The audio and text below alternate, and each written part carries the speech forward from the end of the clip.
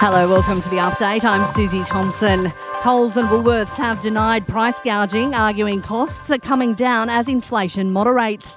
The bosses of both supermarket giants will be asked to front a parliamentary inquiry next year. The Greens have secured Labor's support to establish the Senate probe into the issue.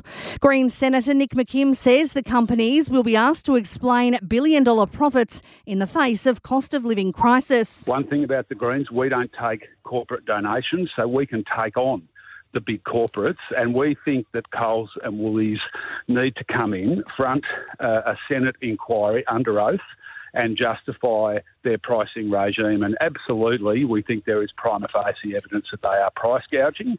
Economists warn the country's rising migration rate is making it hard for the Reserve Bank to determine how the economy is faring. The central bank will meet tomorrow for the last time this year. Analysts forecast the cash rate will remain steady at 4.35%. To the conflict in the Middle East, and a US warship has been attacked in the Red Sea. The Pentagon claiming Yemen is to blame. Meantime, Israel's Prime Minister is promising its citizens Hamas will be destroyed and remaining Israeli hostages will be rescued.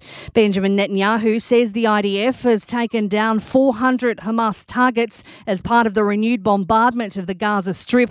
100 aid trucks have entered the enclave as health officials in Gaza estimate more than 180 Palestinians have been killed since the ceasefire ended. A group of masked neo-Nazis have paraded through the streets of Ballarat in regional Victoria chanting slogans. The men, dressed in black, marched down Sturt Street after being photographed at the Eureka Memorial. Police will review vision of the march ahead of laying possible charges. Firefighters are again warning of the dangers of lithium-ion batteries after a unit was destroyed in Sydney's inner suburbs. 3 people were rushed to hospital after crews were called to the unit complex in Annandale. Fire and Rescue Superintendent Scott Donoghue says early investigations suggest an e-bike battery exploded. A timely reminder for residents to take care when charging lithium-ion powered products and not to leave them on charge for extended periods of time, or certainly not leave them unsupervised.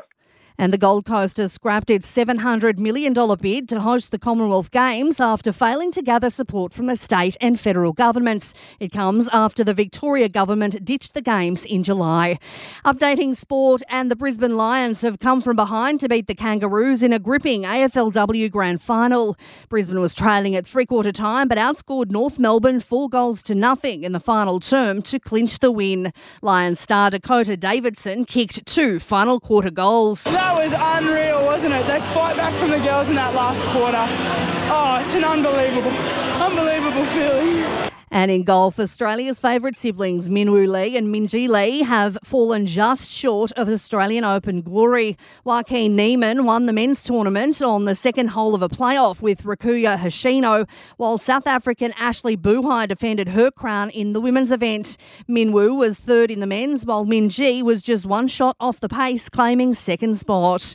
In entertainment news, Michael B. Jordan has been involved in a car crash in Hollywood, the 36-year-old ploughing his blue Ferrari into a parked Kia.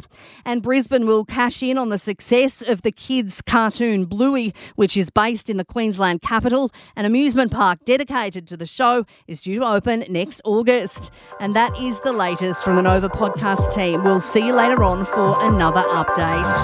I'm Susie Thompson.